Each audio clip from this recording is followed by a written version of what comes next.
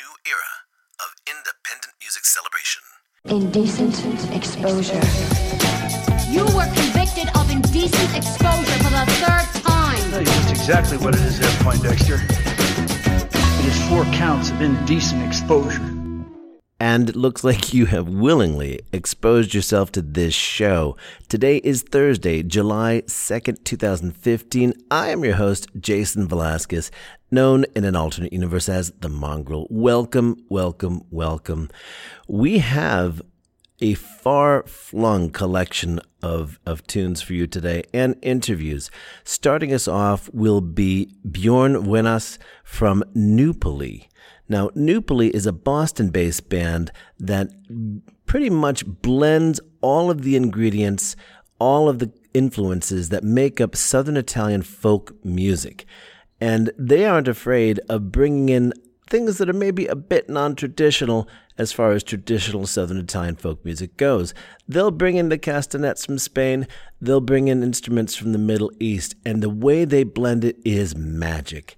Now, he's going to talk not only about the music itself, but about the roots of the music, going way back into antiquity. We're talking cave paintings, people. We're also talking about many of the sort of financial and economic situations in Southern Europe that have led to a new migration that and a new set of music, a new set of tunes that to go along with that. It's a really interesting redo, if you will. It's kind of like early 20th century all over again. We also have with us Paula Bradley, who is of the husband-wife duo Moonshine Holler, a local Berkshire act that has been around for quite some time now, and they have been delighting audiences with their early Americana, just pre-bluegrass explosion music.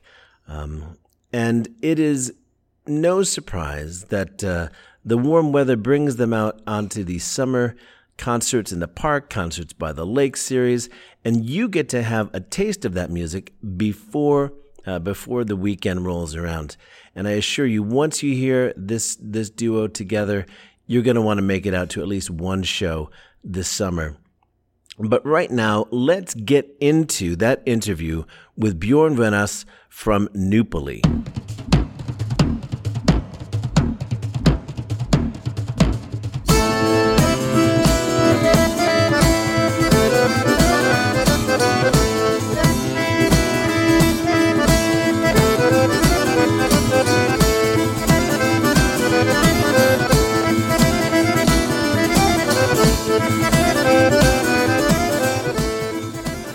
Bjorn Wenas, thank you so much for being on Indecent Exposure here at the Greylock Glass. Good morning.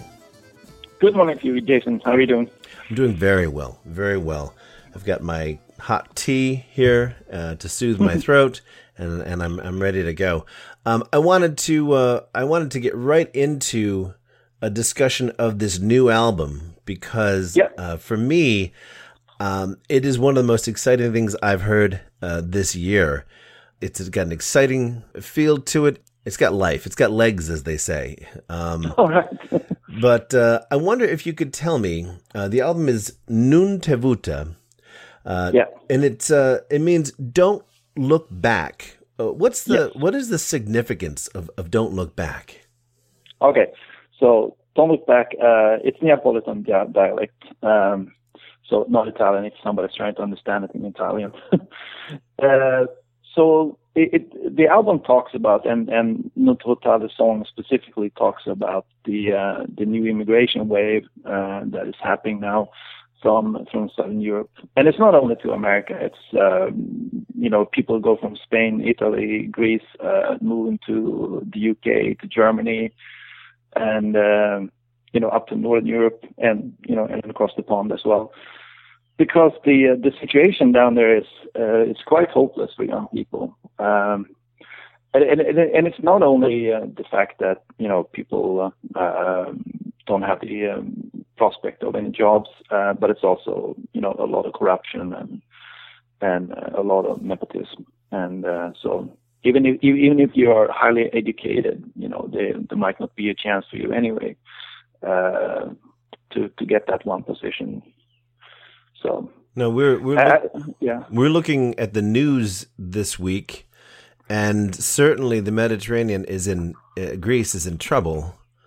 Is this something that you could? Is this something that you would say you've seen coming for a while? Well, yes. I mean, absolutely. Because I mean, if I take Italy for example, where my wife is from, and she's Carmen Marsico, one of the lead singers in the band. There's so much corruption in the government, and favors here and there, and money just disappearing, and so it's been coming for a long time. So absolutely. So in some ways, immigrating to somewhere new, whether it's the United States or elsewhere, is one of the only prospects that stands any real chance of producing a better life.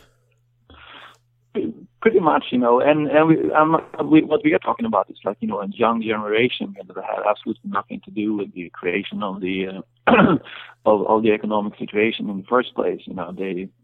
They grew up, they got an education, was looking for to start their life, but there's not a lot of possibilities to start lives anywhere, And take for example, I was just seeing a news program about villages in Spain that are completely emptied of young people.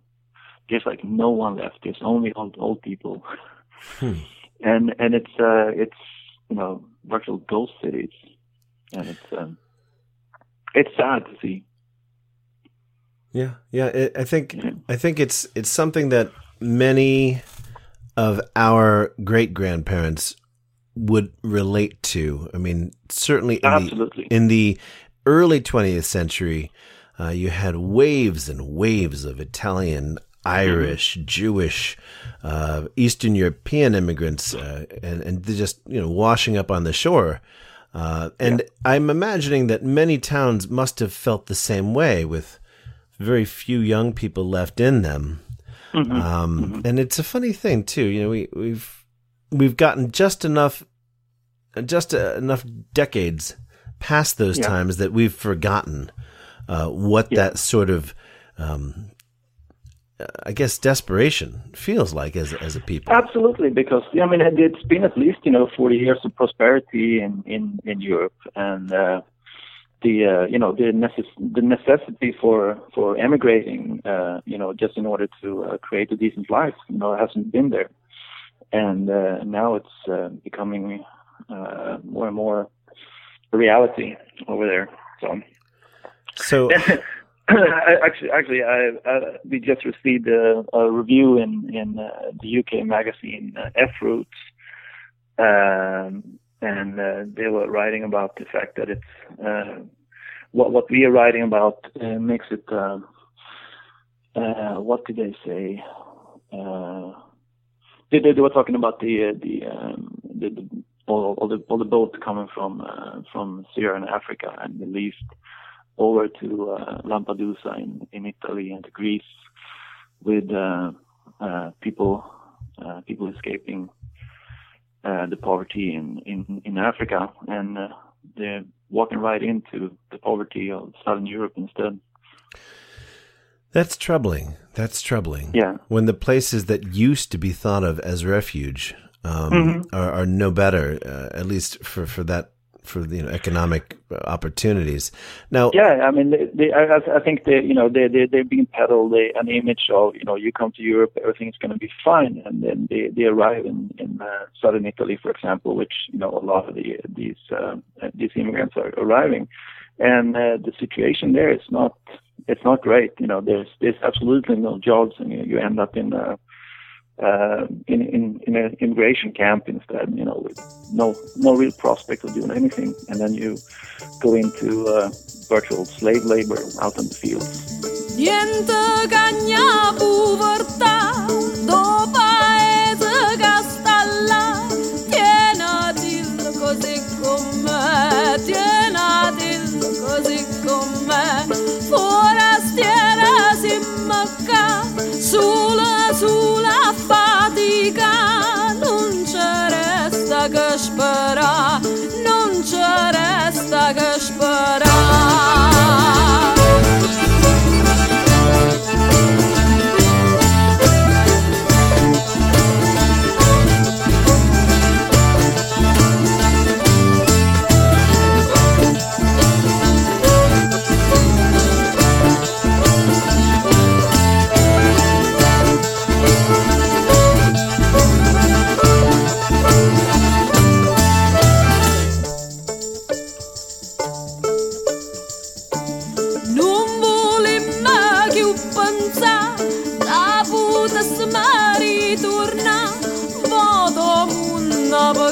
cagna, voto mun cagna. Tu si brava e intelligente, ma non trova da campa. Viene ten pure ca, viene ten pure ca. Fuia, fuia, nena monda in terra, figlio coraggio e non te dà. Fuia, fuia, nena monda in terra, figlio coraggio e non te dà. Esce solo vienta cagna, taglia colonne non te dà. Fuia, fuia, nena monda in terra, figlio coraggio e non te dà.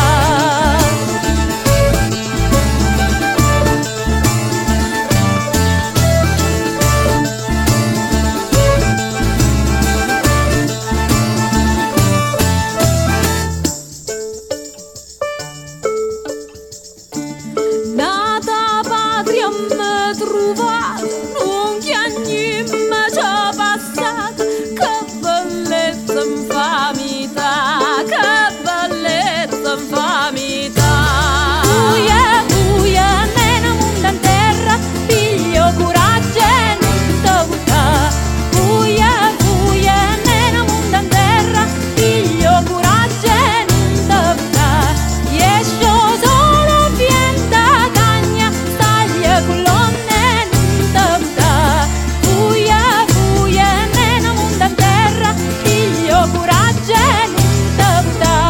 Sta nostalgia che malattia, quando poi torna che ipocrisia. Sta nostalgia che malattia, sta capa mia vola via. Sta nostalgia che malattia, quando poi torna che ipocrisia. Sta nostalgia che malattia, quando poi torna che ipocrisia. Sta nostalgia che malattia, quando poi torna che ipocrisia. Sta nostalgia che malattia, sta capa mia vola via. Sta nostalgia che malattia, quando poi torna che ipocrisia. Sta nostalgia che malattia, sta capa mia vola via. Fuia, fuia, nena monda in terra, figlio coraggio e non te dà. Fuia, fuia, nena monda in terra, figlio coraggio e non te dà. Esce solo vienta cagna, taglia colonne non te dà. Fuia, fuia, nena monda in terra, figlio coraggio e non te dà. Fuia, fuia, nena monda in terra, figlio coraggio e non te dà. Fuia, fuia, nena monda in terra, figlio coraggio e non te dà. Esce solo vienta cagna, taglia colonne non te dà. Fuia, fuia, nena monda in terra, figlio coraggio e non te dà.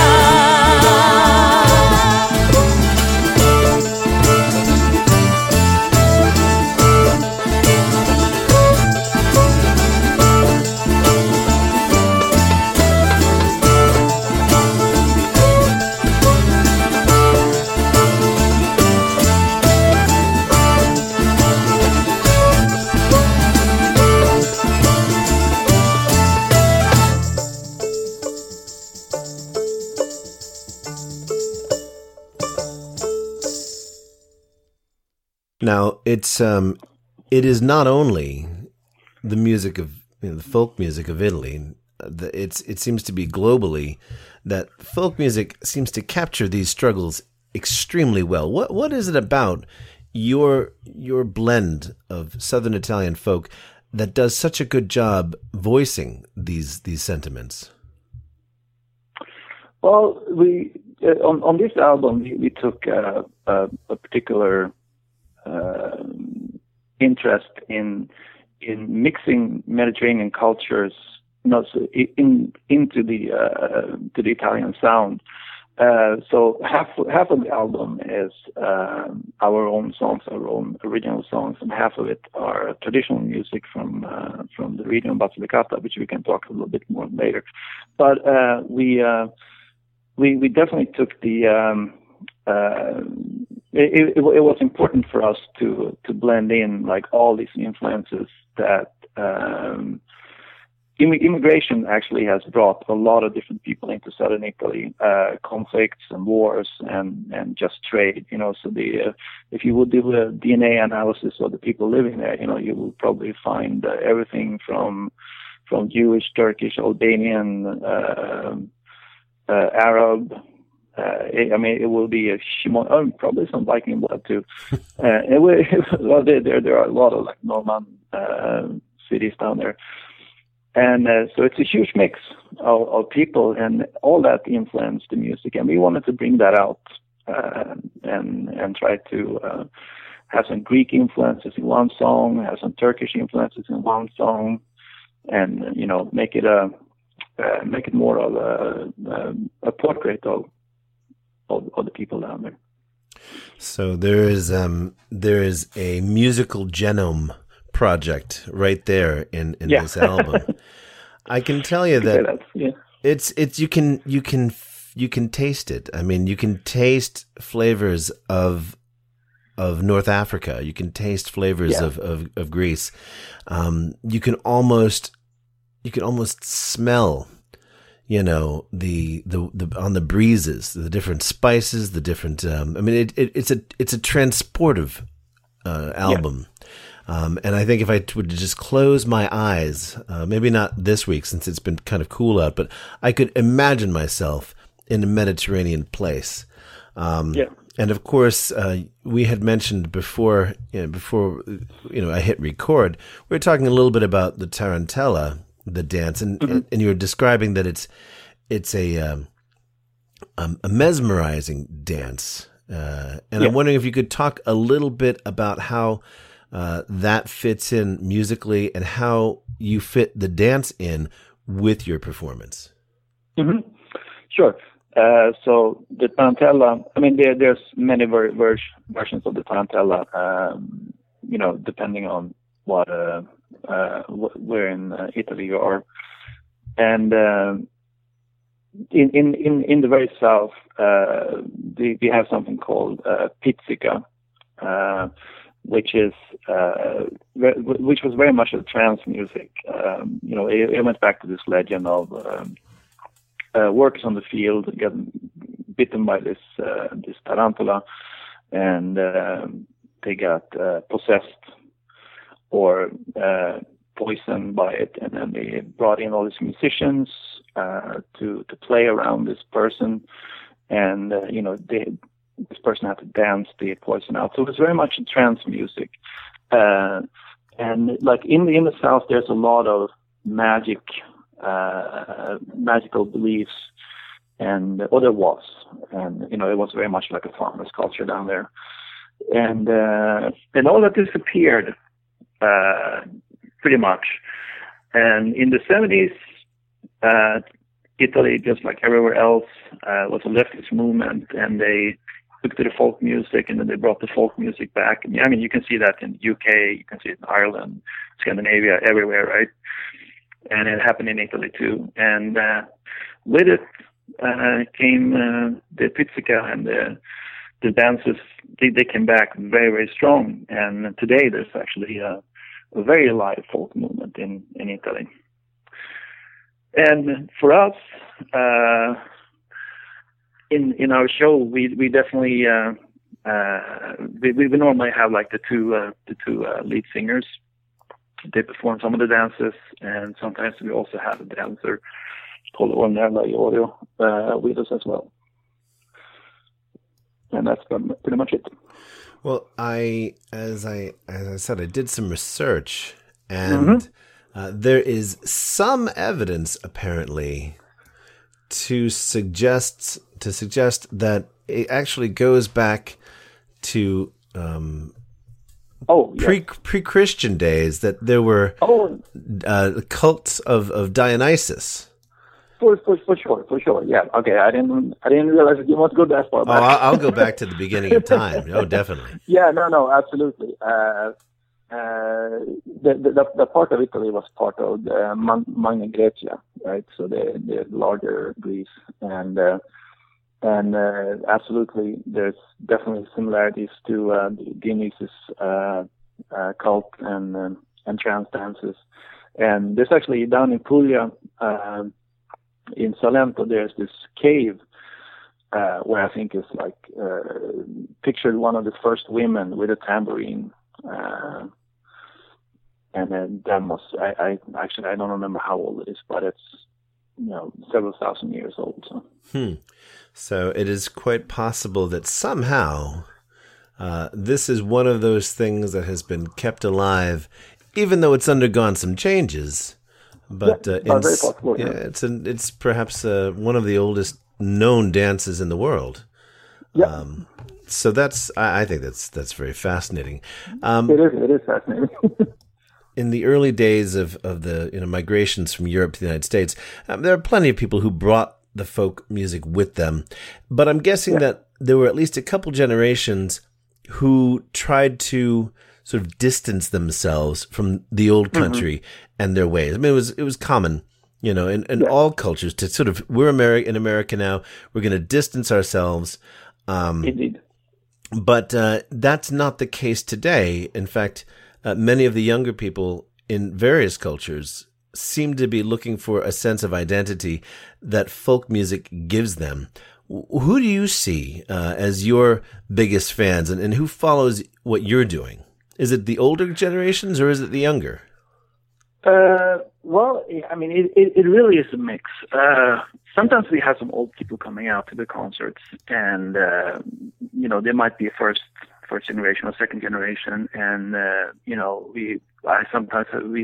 remember vividly this one time we played a regatta bar. We had this old lady, she was like 80 or something like that, and she was pretty much singing with all the songs, and she was crying, which was pretty amazing.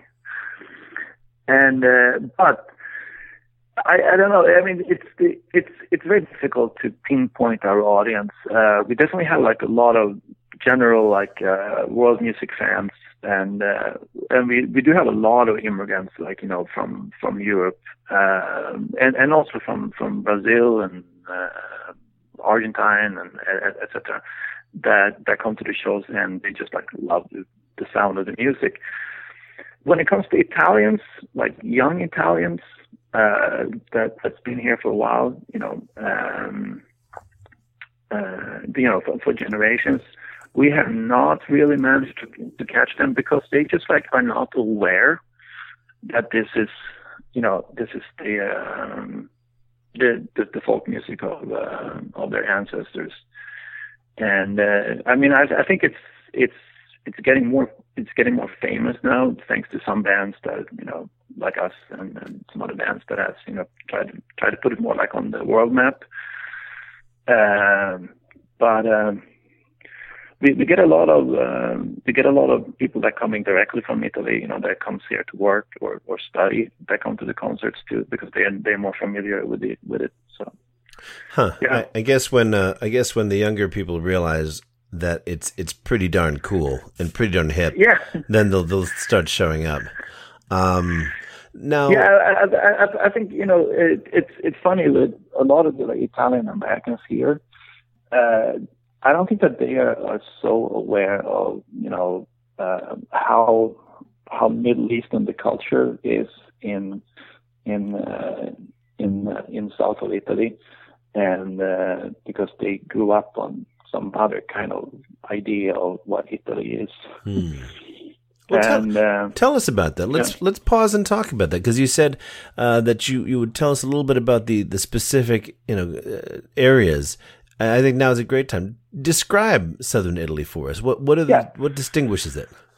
Well, I'm going to describe the region of Basilicata because that's the one that I'm more familiar with, because that's where my wife is from, and where we have all our relatives. And so Basilicata is nestled in between Puglia, Calabria, and Campania, so it's kind of like in the middle of the south. it touches water on a couple of places, but it's very much like up in the mountains. This region was pretty much until the 60s, like in the Middle Ages, and yet today, you'll be amazed when you walk around there. You still see shepherds, you still see donkeys, and it's very rural. It is probably like one of the regions that has not been touched by organized crime so much. There's no tradition of it, so it's very, very nice in that sense for people that live there. Because if you live in Puglia or Calabria or Campania, and you're a business owner, for example, you have to deal with that a lot.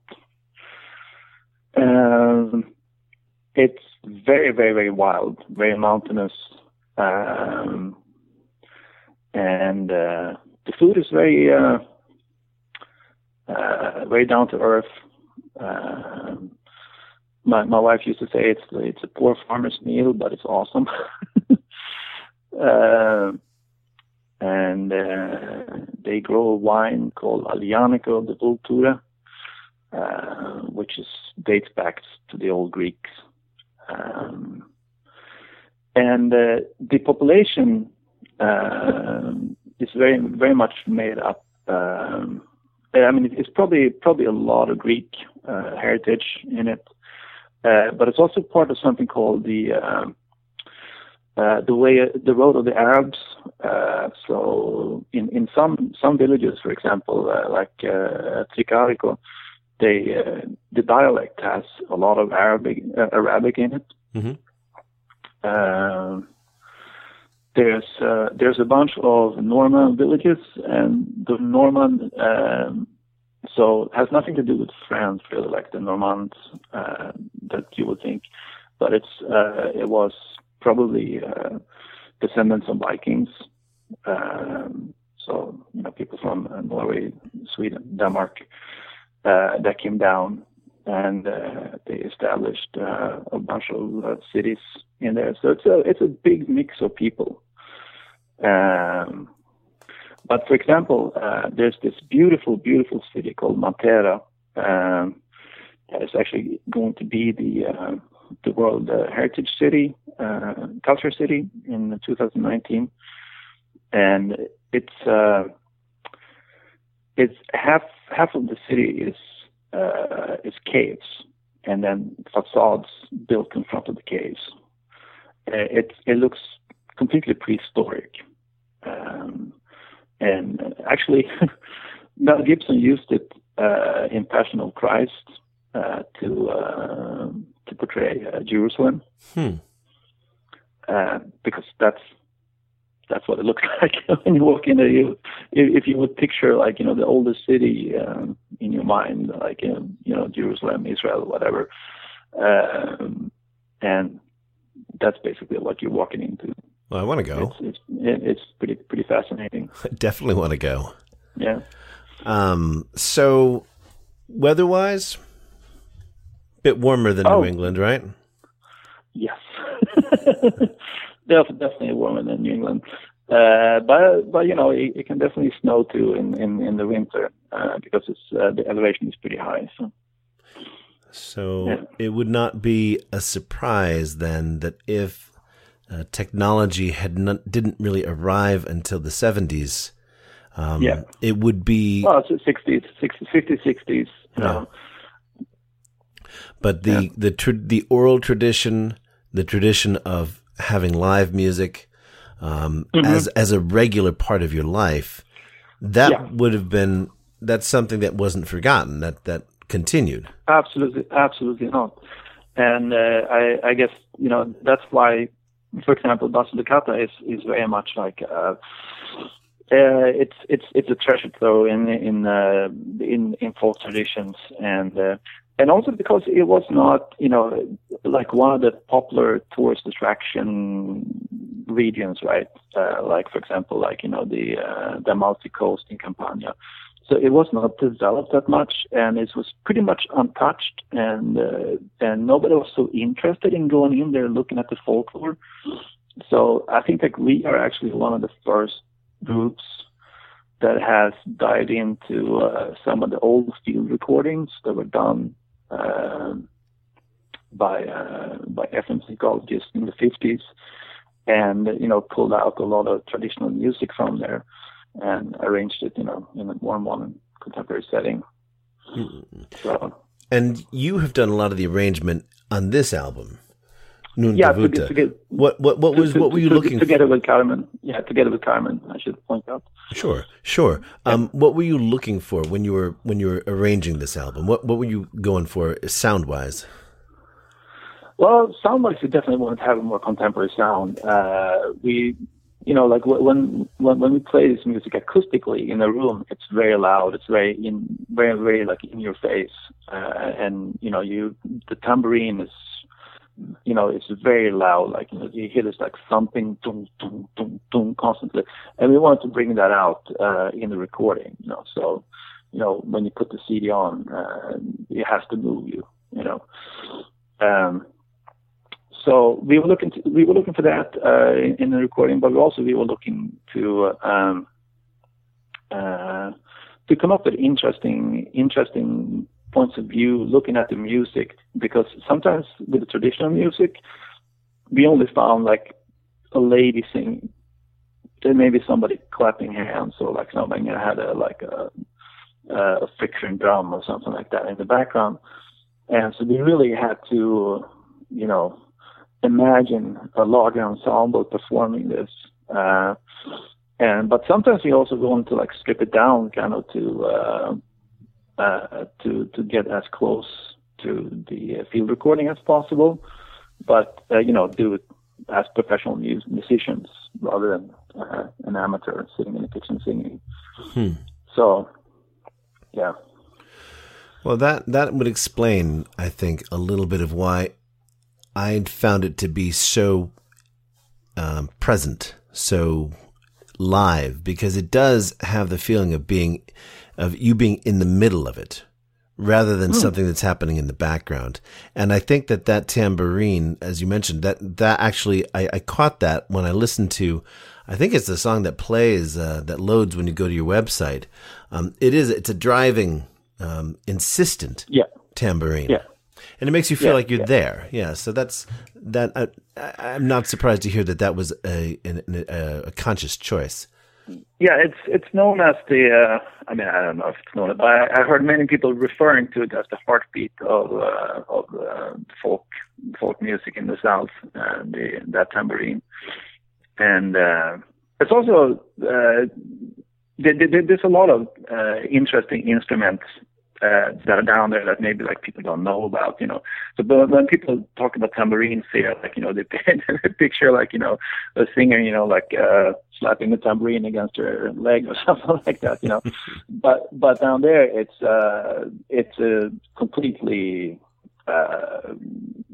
it's a huge culture of playing the tambourine, and when you see some of these tambourellers, like they're amazing. And you find that kind of like all through the Middle East as well, with the people playing the rick, and so it's not only in Italy that tradition is present. And we also have castagnettes, the specific castagnette is a little drier in the sound than the Spanish castagnette. Mm-hmm. We have a 10-string guitar that I play called the Guitarra Patente, and it's very much like just like a strumming guitar, and like I'm trying to be a little bit more fancy with it. Well, of course, like the whole mandolin family. There's a mandola present on our album, which is like the little bigger form of the mandolin. We borrowed in the oud from the Middle East. We borrowed in the doumbek from the Middle East. And the accordion, of course. Even though our accordion said, he doesn't say the traditional accordion from down there. The traditional accordion from down there is something called the organetto, which is like a button accordion. It'd be smaller, wouldn't it? Yeah, it's a little smaller. But we do have a traditional bagpipe on the album called Samponia, and they're pretty amazing actually. It's basically the body of a whole goat turned inside out. The skin, not the body himself. No. The body's out. So, and then it has a reed, right? It has one reed, right? Or is it more? You know what? No, I think it's there's 2 chanters. And in every chanter there's a reed. Okay. Yeah. Okay, don't listen to me. People don't listen to me. But it's got a very distinct sound though. It lends a certain exoticness to it. Yeah, absolutely. And we have something called a charamella, which is also a reed instrument. And one of the guys in the band, Dan Myers, even though he sounds very Irish, his grandma's actually from his grandpa's actually from Calabria in Italy. He plays in a whole. I mean, he plays so many instruments on the album. It's it's unbelievable. Basically, anything you can blow or hit, blow into or hit, he makes his presence on the album, courtesy of Dan. So this is a very big sound. I mean, that's what I want to impress upon people. Is that when you listen to this, and of course we'll play a couple of songs from this new album. Mm-hmm. It's a very full sound. You feel like you are in the middle of an extravaganza. So it's amazing sound. Do you when you play, does the entire group play? I mean, you've got about 8, 9 folks. Mm-hmm. We are usually 8. We were just in Chicago now and in Columbus, and then we downsized the group to 7. But no, we usually a pretty big group, and sometimes we even have some more people coming on stage. So sometimes it's 10 people. So note to people who might be thinking about coming out to see Nupoli, you get your money's worth. Yep. Yes, you may be. I don't know how much ticket prices are going, but you're getting your money's worth out of this band. Yeah, we don't get paid, but. Well, let me ask you this: you've got some shows coming up in the United States. Mm-hmm. You don't have any out here in Western Mass. What's the closest show you've got to us? Do you have any in Central Massachusetts or? No, the closest show will be in September. We're going to be at Johnny D's in Somerville. Okay, I know Johnny D's. Well, that's not too far. You jump on Route 2 and you're there in 2.5 hours. So well worth it. And we're going to bring you out here. I'm not sure when, but we're going to find a way. We will love it. And you're going to be in Italy this summer too, mm-hmm. right? Yeah. Is that work and business and pleasure? I take it. Well, yes, but both. Yeah, we are playing a few shows down in Basilicata and in Tuscany, and the rest of the time. We're probably going to try to meet with some folk musicians there and as well, and just some contact building and maybe for some future projects and meet some instrument makers too. And that's always a big part of a folk musician's life, instrument makers. Of course. you need something specific, that only a few people make. So. Well, and then you can write it off in your taxes because it's a necessary travel. Right. There you go. Yep. Now, this album, it's available now. It's been available for about a month now. Non Te Vuta. Where can people find it? You can find it on iTunes, Amazon, and cdbaby.com. We have it all over the place there. And we can get to links from your website, I'm sure, right, to those places? Indeed. Now, the website, I have to say, and I want to praise you for this. All right. While your music may stretch back, a couple thousand years in the dance, the website is state of the art. All right. It's slick. Everything works. Everything is exactly where you'd think it would be. And it's very attractive. It has lots of videos. In fact, I would say that anyone who wants to know more about any of these subjects, these topics, can go and listen to some videos that explain quite a bit about the origins of this. I mean, we've barely scratched the surface. You can find a lot more by going to the website and selecting videos, and there's a lot to learn there. So I have to say thanks for that great website. That made it very easy to do my research. Yeah. All right, so we can't. We'll have to go to Somerville in September to see you live, unless we can get you here sometime this fall into the Berkshires. And when you do, I guarantee you, you'll have a warm welcome here. Well, I guess that's about it. I will play a couple of tunes. Is there any tune from that album that you really would love me to play? What's your favorite? Well, my favorite tunes are, for sure, Non Ti Vota, Bazaar, and Shura d'Orange. Shura d'Orange I'm extra proud of. I think it's a beautiful tune. All right, Bjorn, I want to say thank you so much for being on Indecent Exposure, and have great travels this summer. Thank you so much, Jason. Appreciate it. Take care. Bye-bye. Bye-bye.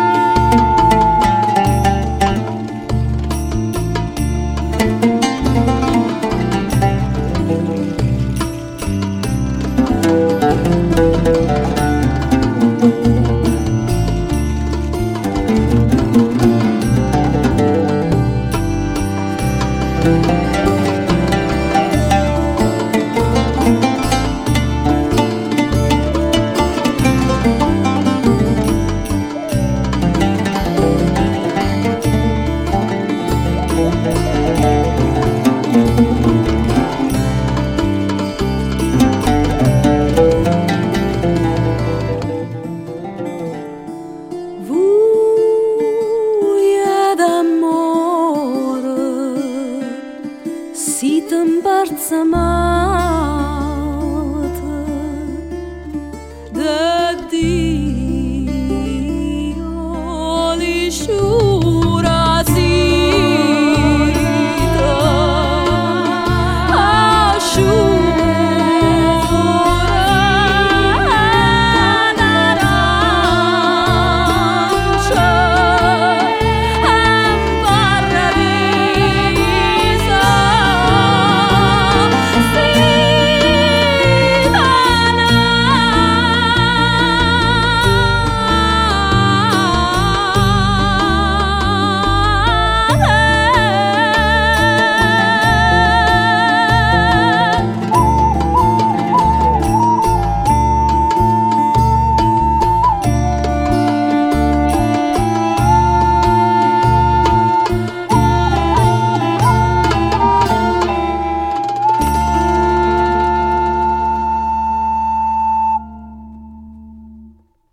after listening to that music and after listening to Bjorn describe the roots of it, where it comes from, what's the source, the raw material of it, I think that you can really sense the richness of history, of culture, of musical influences. And I'm not kidding. When I listen to it, I feel like I'm transported, and I think you do too. You probably will too. I think we need to transport Newpally here to the Berkshires so that they can put on a show for us. I can guarantee them, I think I probably already did guarantee them, that they would be well received. So perhaps I will launch a campaign to bring them out here. If you have any thoughts on where a great venue to see a band like this would be, a place where you can move around, you can move to the music, let us know. Hit the contact us button, or just send me an email, or leave a comment. Now, I played, sliding into that interview, I played Alla Salantina, which I was tempted to play the whole song, but I really want you to go to their website, and there's a link in the show notes, and check it out, because it's the song that loads when you get to their homepage. It loads automatically, which is not my favorite thing in the world. I would prefer a choice, but if you're going to have anything load automatically, that's the one it ought to be. Also, per Bjorn's suggestion, I played Nun Te Vuta, sort of in the middle of the interview, and we rounded things out with, and I'm going to butcher this name probably, Shur Daranche, which is a lovely, very romantic sounding song. And that's pretty much it. I could play lots and lots more of them, but then I wouldn't have anything for the next time.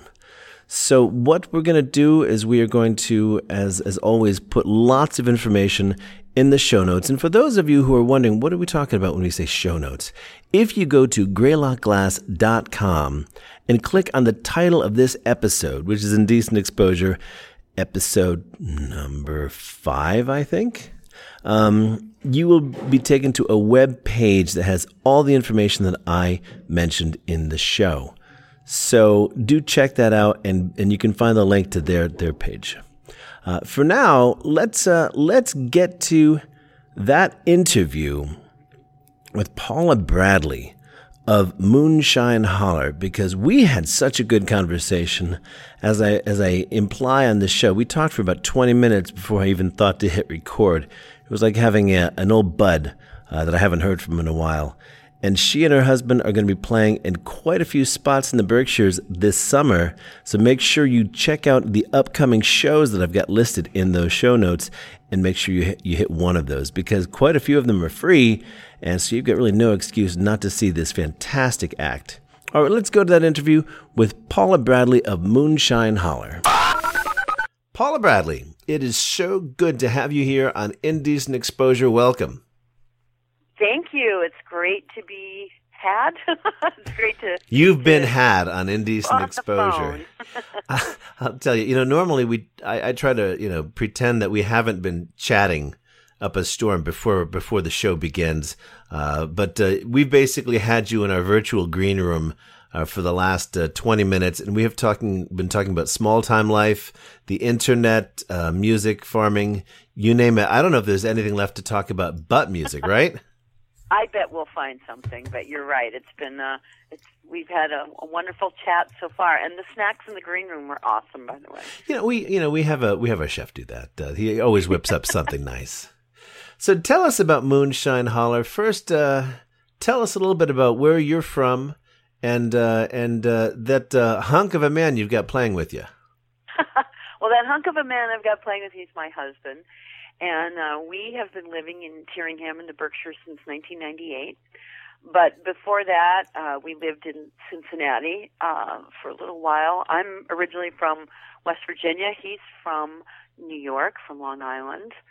And we both have spent most of our adult lives playing and listening to and experiencing all things having to do with what's called old-time music, which is really music that's pre-bluegrass. It's recorded string band music from the 1930s, late 1920s, 1930s, maybe a little bit into the 40s. And we met each other through that love of music, through going to festivals and meeting many mutual friends, and married here in the Berkshires in 2001. And about that time, we both had played with other bands. We said, hey, look at us, here we are, together, and we both play music. What if we did it together? and drew upon our experiences with our other bands, and between us play a lot of different instruments, and formed a duet, and started playing at places like the Berkshire Harvest Festival, at the Berkshire Botanical Gardens, and honestly didn't know, never really set out to, didn't have a roadmap, we just knew we wanted to play music.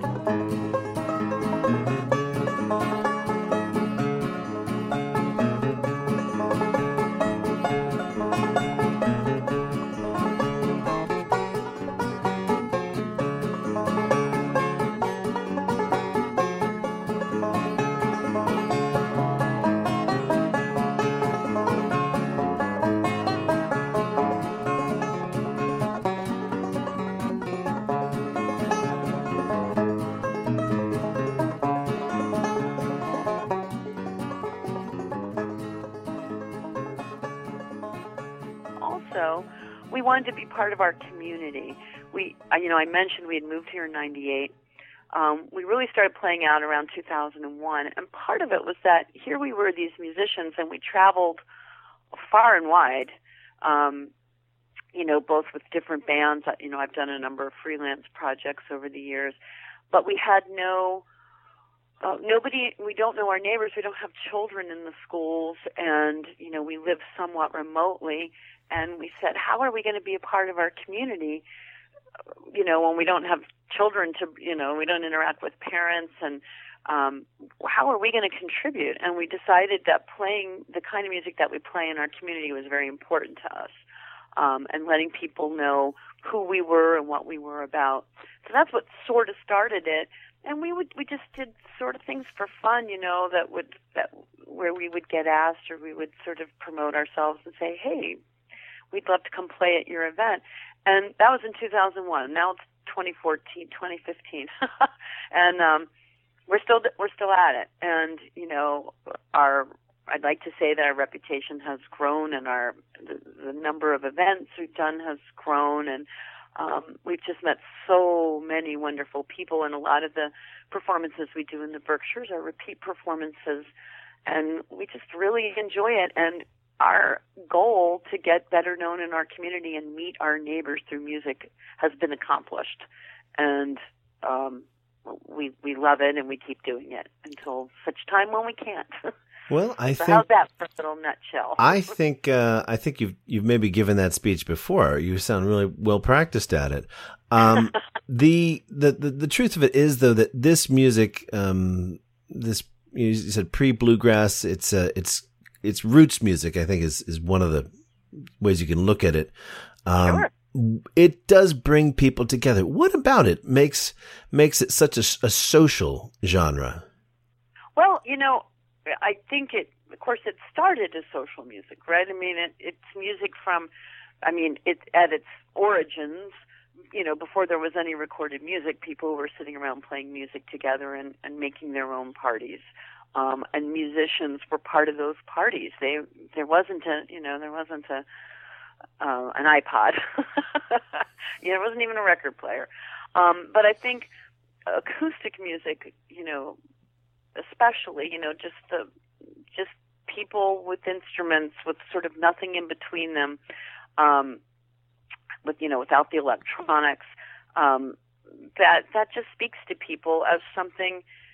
I don't want to use the word primal, but certainly I think that's part of it. And there's a joy. There definitely is a joy to the music that we play, because it was party music. It was, music for the dance, music for the corn shucking, music for the barn raising. And so it's not music that causes one to reflect. There's certainly value in that kind of music too, but this is music that just sort of tries to tap into joy, or tell a story sometimes, if it's valid. But mostly, I think, just facilitates people having fun.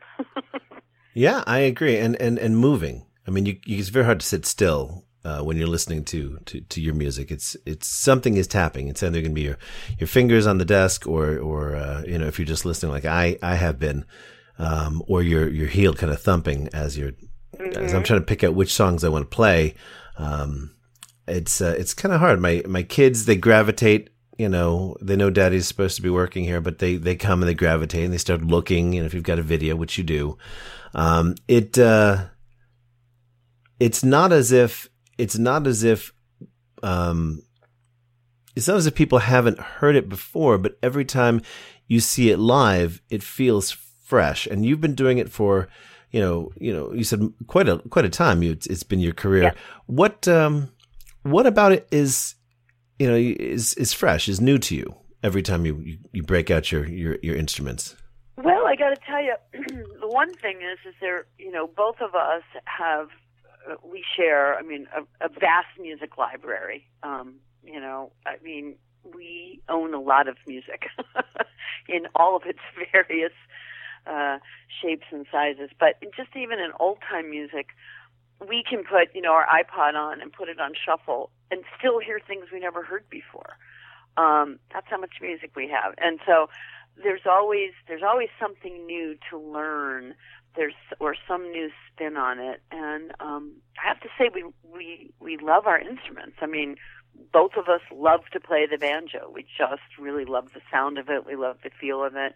And when we hear something, we say, oh, that would be great, in banjo and guitar, or that would be great, with harmonica. We just are always hearing things that appeals to us. And I guess it's because, of course, it's the music that we love. So, but it's amazing after all this time that we can still hear things that we've never heard before and still be surprised. And so that keeps us wanting to learn new songs, and when we play something new and the audience reacts to it, as we hope they will, they find it very, either that it's timely or, they got a big kick out of that, that's very rewarding.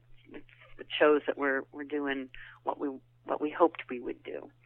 Now there's a certain simplicity to the lyrics, to the stories that are told. They're things that we can relate to, and sometimes humorous things too. Oh yes, humor is a big part of what we do, and I'm glad that you mentioned that, because that's one thing that my husband is actually a big proponent of, because there are different people relate to different aspects of the music, and there certainly can be some very serious.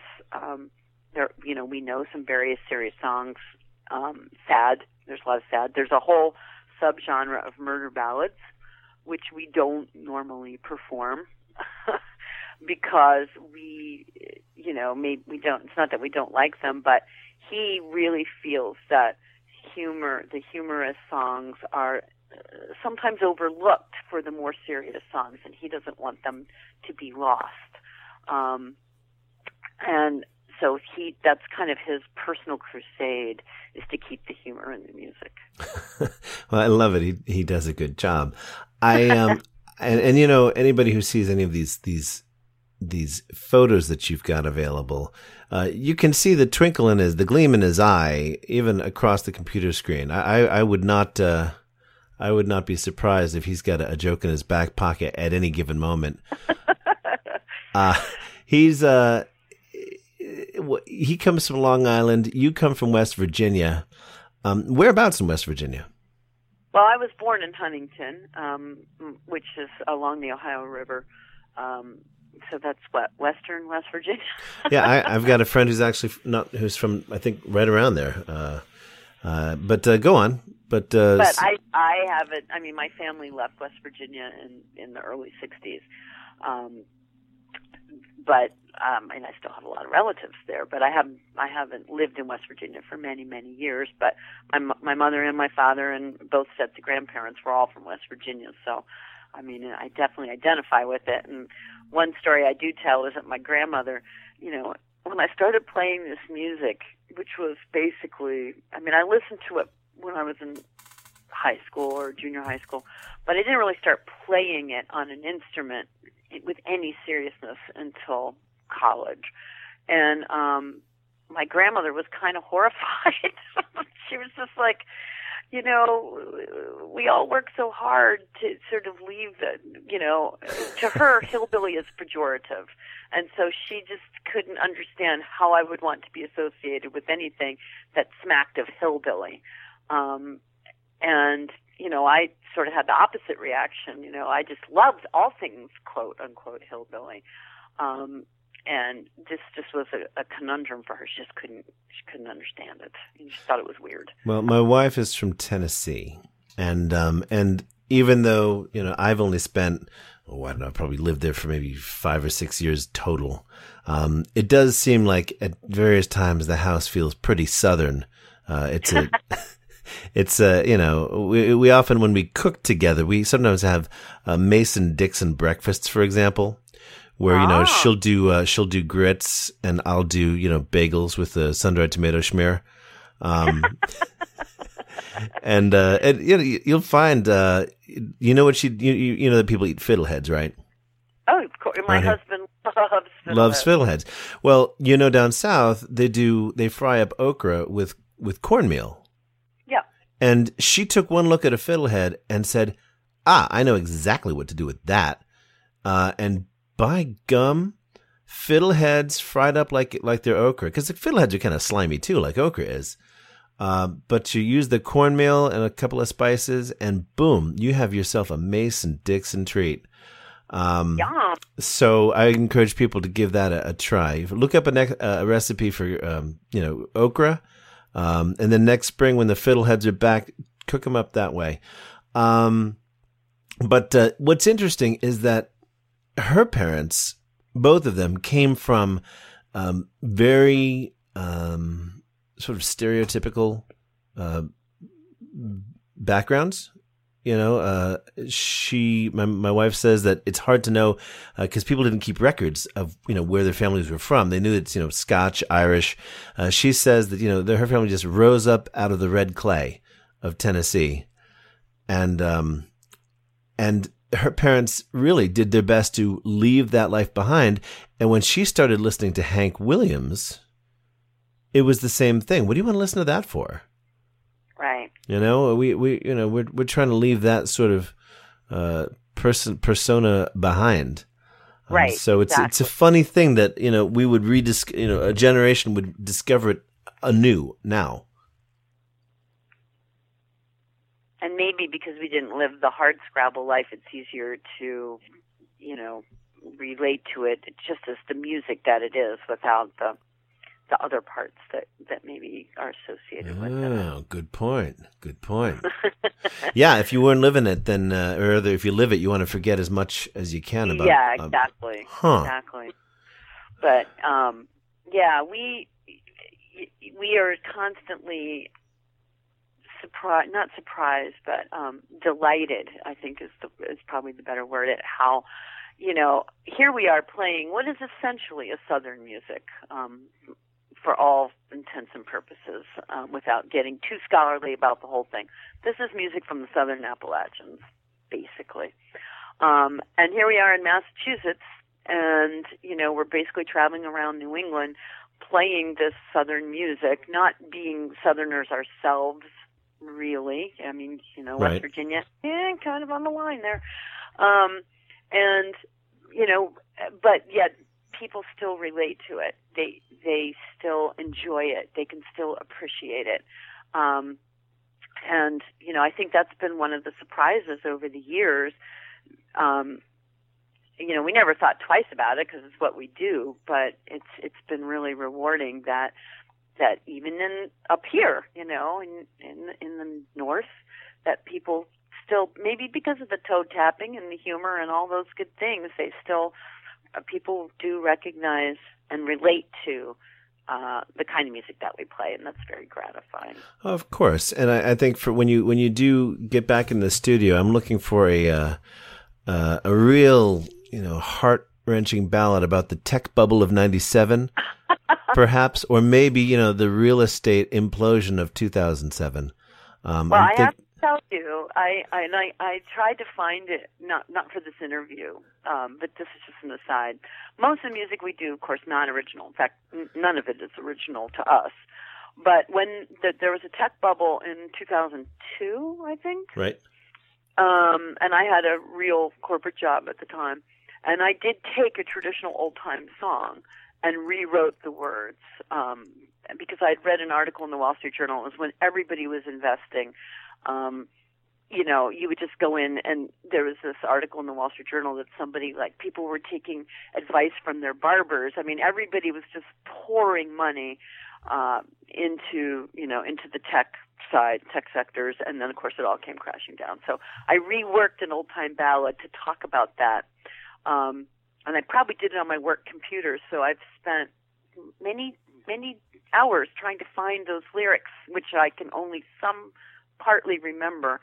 But this is what 2001, 2002. So I made a little recording of it, and I sent it to some news organization, and they put it on their internet. They put it on their website. They had a little contest. Write a song about the tech bubble, and I did it. Well, and I got some airplay out of it. Well, I guess it's the Dust Bowl of our times. So right. you've got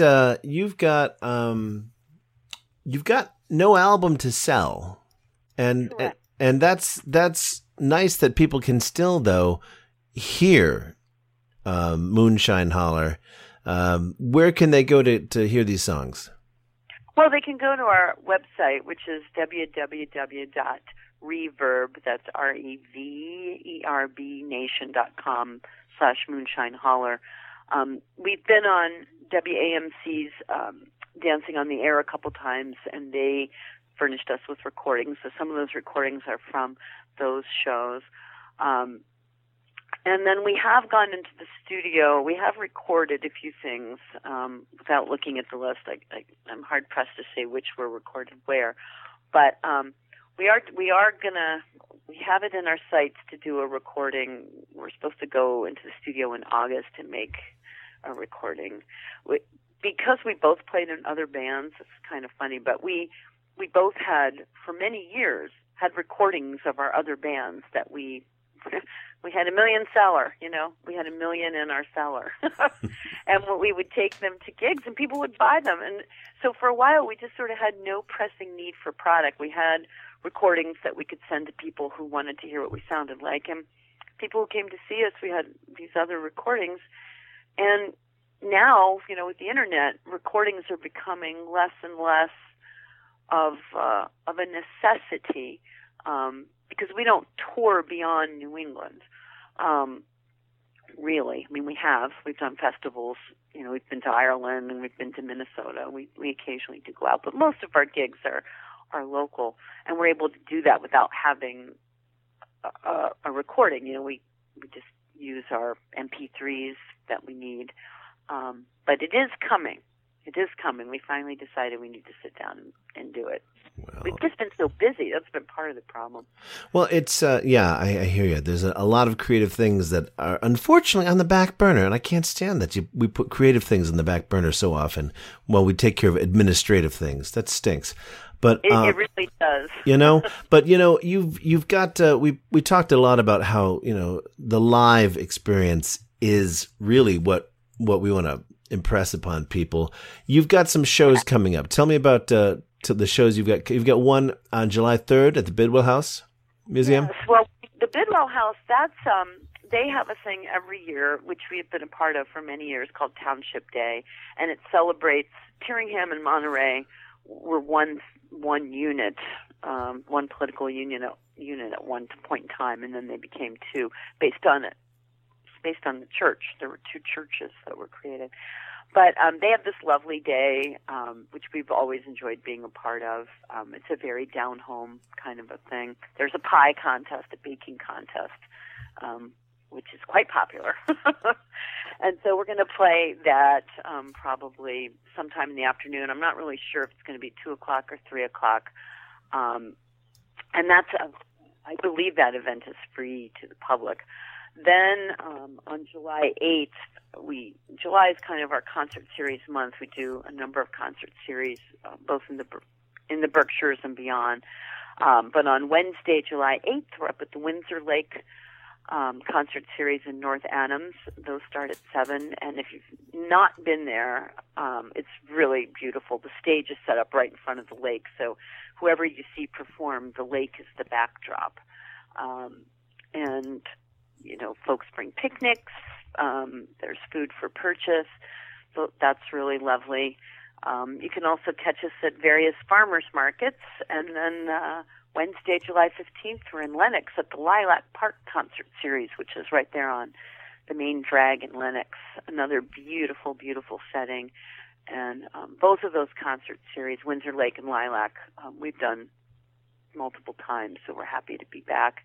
We always have a lot of fun. And we'll put these dates in the show notes. In addition, we'll put the link to your Facebook page and your Reverb Nation page in the show notes as well.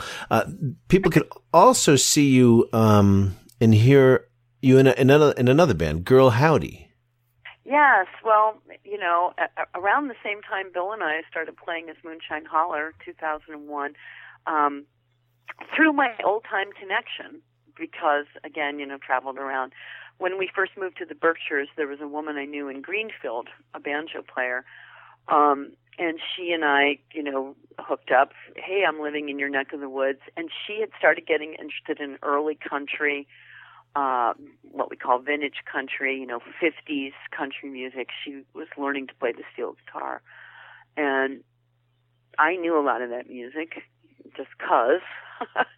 And we started getting together, and then she hooked me up with another woman who was a good guitar player and singer. And I actually started playing guitar in that band. And then we had a rehearsal one day, and I was noodling at the piano because it was at my house. And they said, "Wait, you play the piano?" And I was like, "Yeah." "You play country piano?" It's like, "Well, not really. It sounds like you do." And they said, "Try playing the piano." And I did, and I became the piano player. And that band became Girl Howdy. It's a 5-piece honky-tonk band, and we been playing since 2001. And we are going to be at the Clark up in Williamstown. They have a free concert series on Tuesday nights, and we're going to be there Tuesday, July 7th. It's been probably 7 or 8 years since we played that series. We have played it before. And it not only will I be there, but also our bass player is a Berkshire resident who lives up in Lanesboro. And Lillian Fraker, she'll be on the bass. And so we're really looking forward to that. And it's a whole different experience. That is electric, you know, everybody's got amplifiers. But it's still, you know, 1950s music was a long time ago. Yeah, especially honky-tonk. You know, somebody called me retro one time recently, you know, and they were like, "Oh, you're so retro." And I was like, "Wait, I am?" I never think of it that way, because to me, George Jones, Patsy Cline, Hank Williams, that's timeless music. And it's music I dearly love. And so I realized, I guess to many people that's really retro, but it kind of shocked me, you know. Well, I want people to come see you live and realize that it is of the moment. All they have to do is get in the moment, whether it's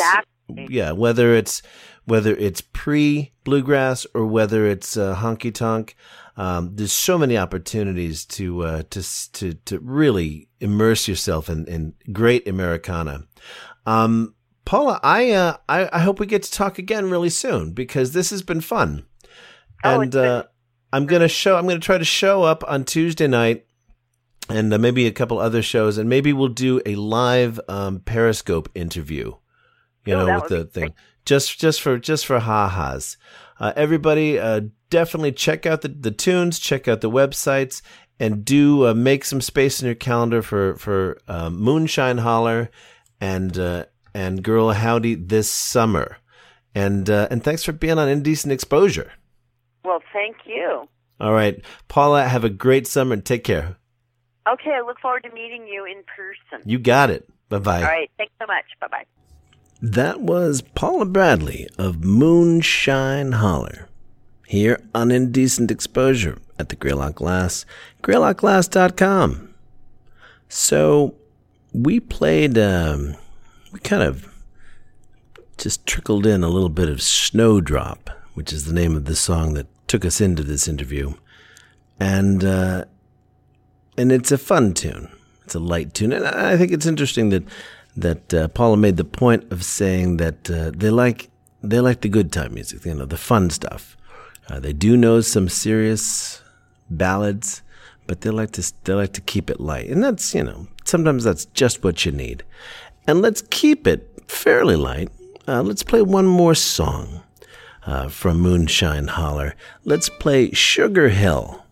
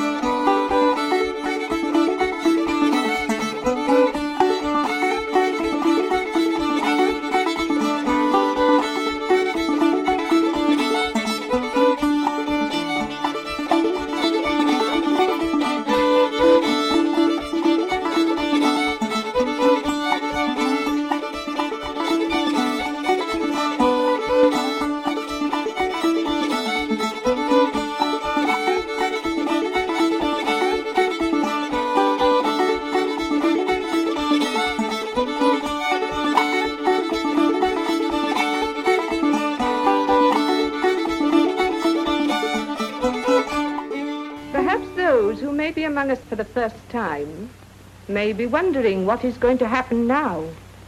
What you're going to hear about is nothing short of a miracle. It's dramatically new, made possible only through years of research, invention, and innovation. Living stereo. I'm therefore going to ask anyone here who is not in tune with us to submit to a very simple process of control. I guess we've come to this segment again, haven't we? Controlled exposure. And what will we be exposing you to today? We will be exposing you to an old song that kind of fits in with the sort of folkiness that we've got going on in this episode. It is an act that used to be known by the name El Gringo until they discovered that somebody else had that name already, and they switched their name somewhere around 2006 to Comanchero. And Comanchero is still out there playing. They are a good time band who does occasionally get out this way. And I don't have any information about them. They released an album, I think, in 2011 or 2012.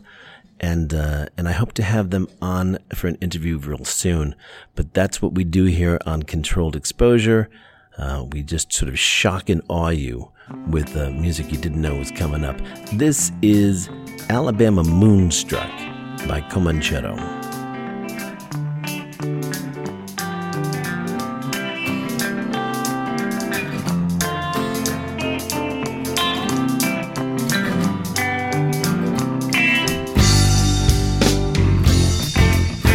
I feel the same as I did before, and I hear you knocking on my door, and something's in at your inside. Are you ready to go for a ride? 'Cause Alabama moonstruck two-step sure feels nice, and you still spoon-fed rich again, but that's alright. Alabama moonstruck two-step, just same as before. Baby, come knock on my door. Now I've been meaning to stay out all night, and you've been dreaming. That's alright. And I've been thinking about something else that I might wanna do. Alabama moonstruck two-step sure feels nice, and you're still a spoon-fed rich again. That's alright. 'Cause Alabama moonstruck two-step, just same as before. Baby, come knock on my door. I see you walking in those high heel shoes, swinging your hips for all the beggars and fools. It doesn't matter that you ain't got the time. Everybody seems to think I'm losing my mind. I can't believe that you're gone. I guess I done somebody wrong.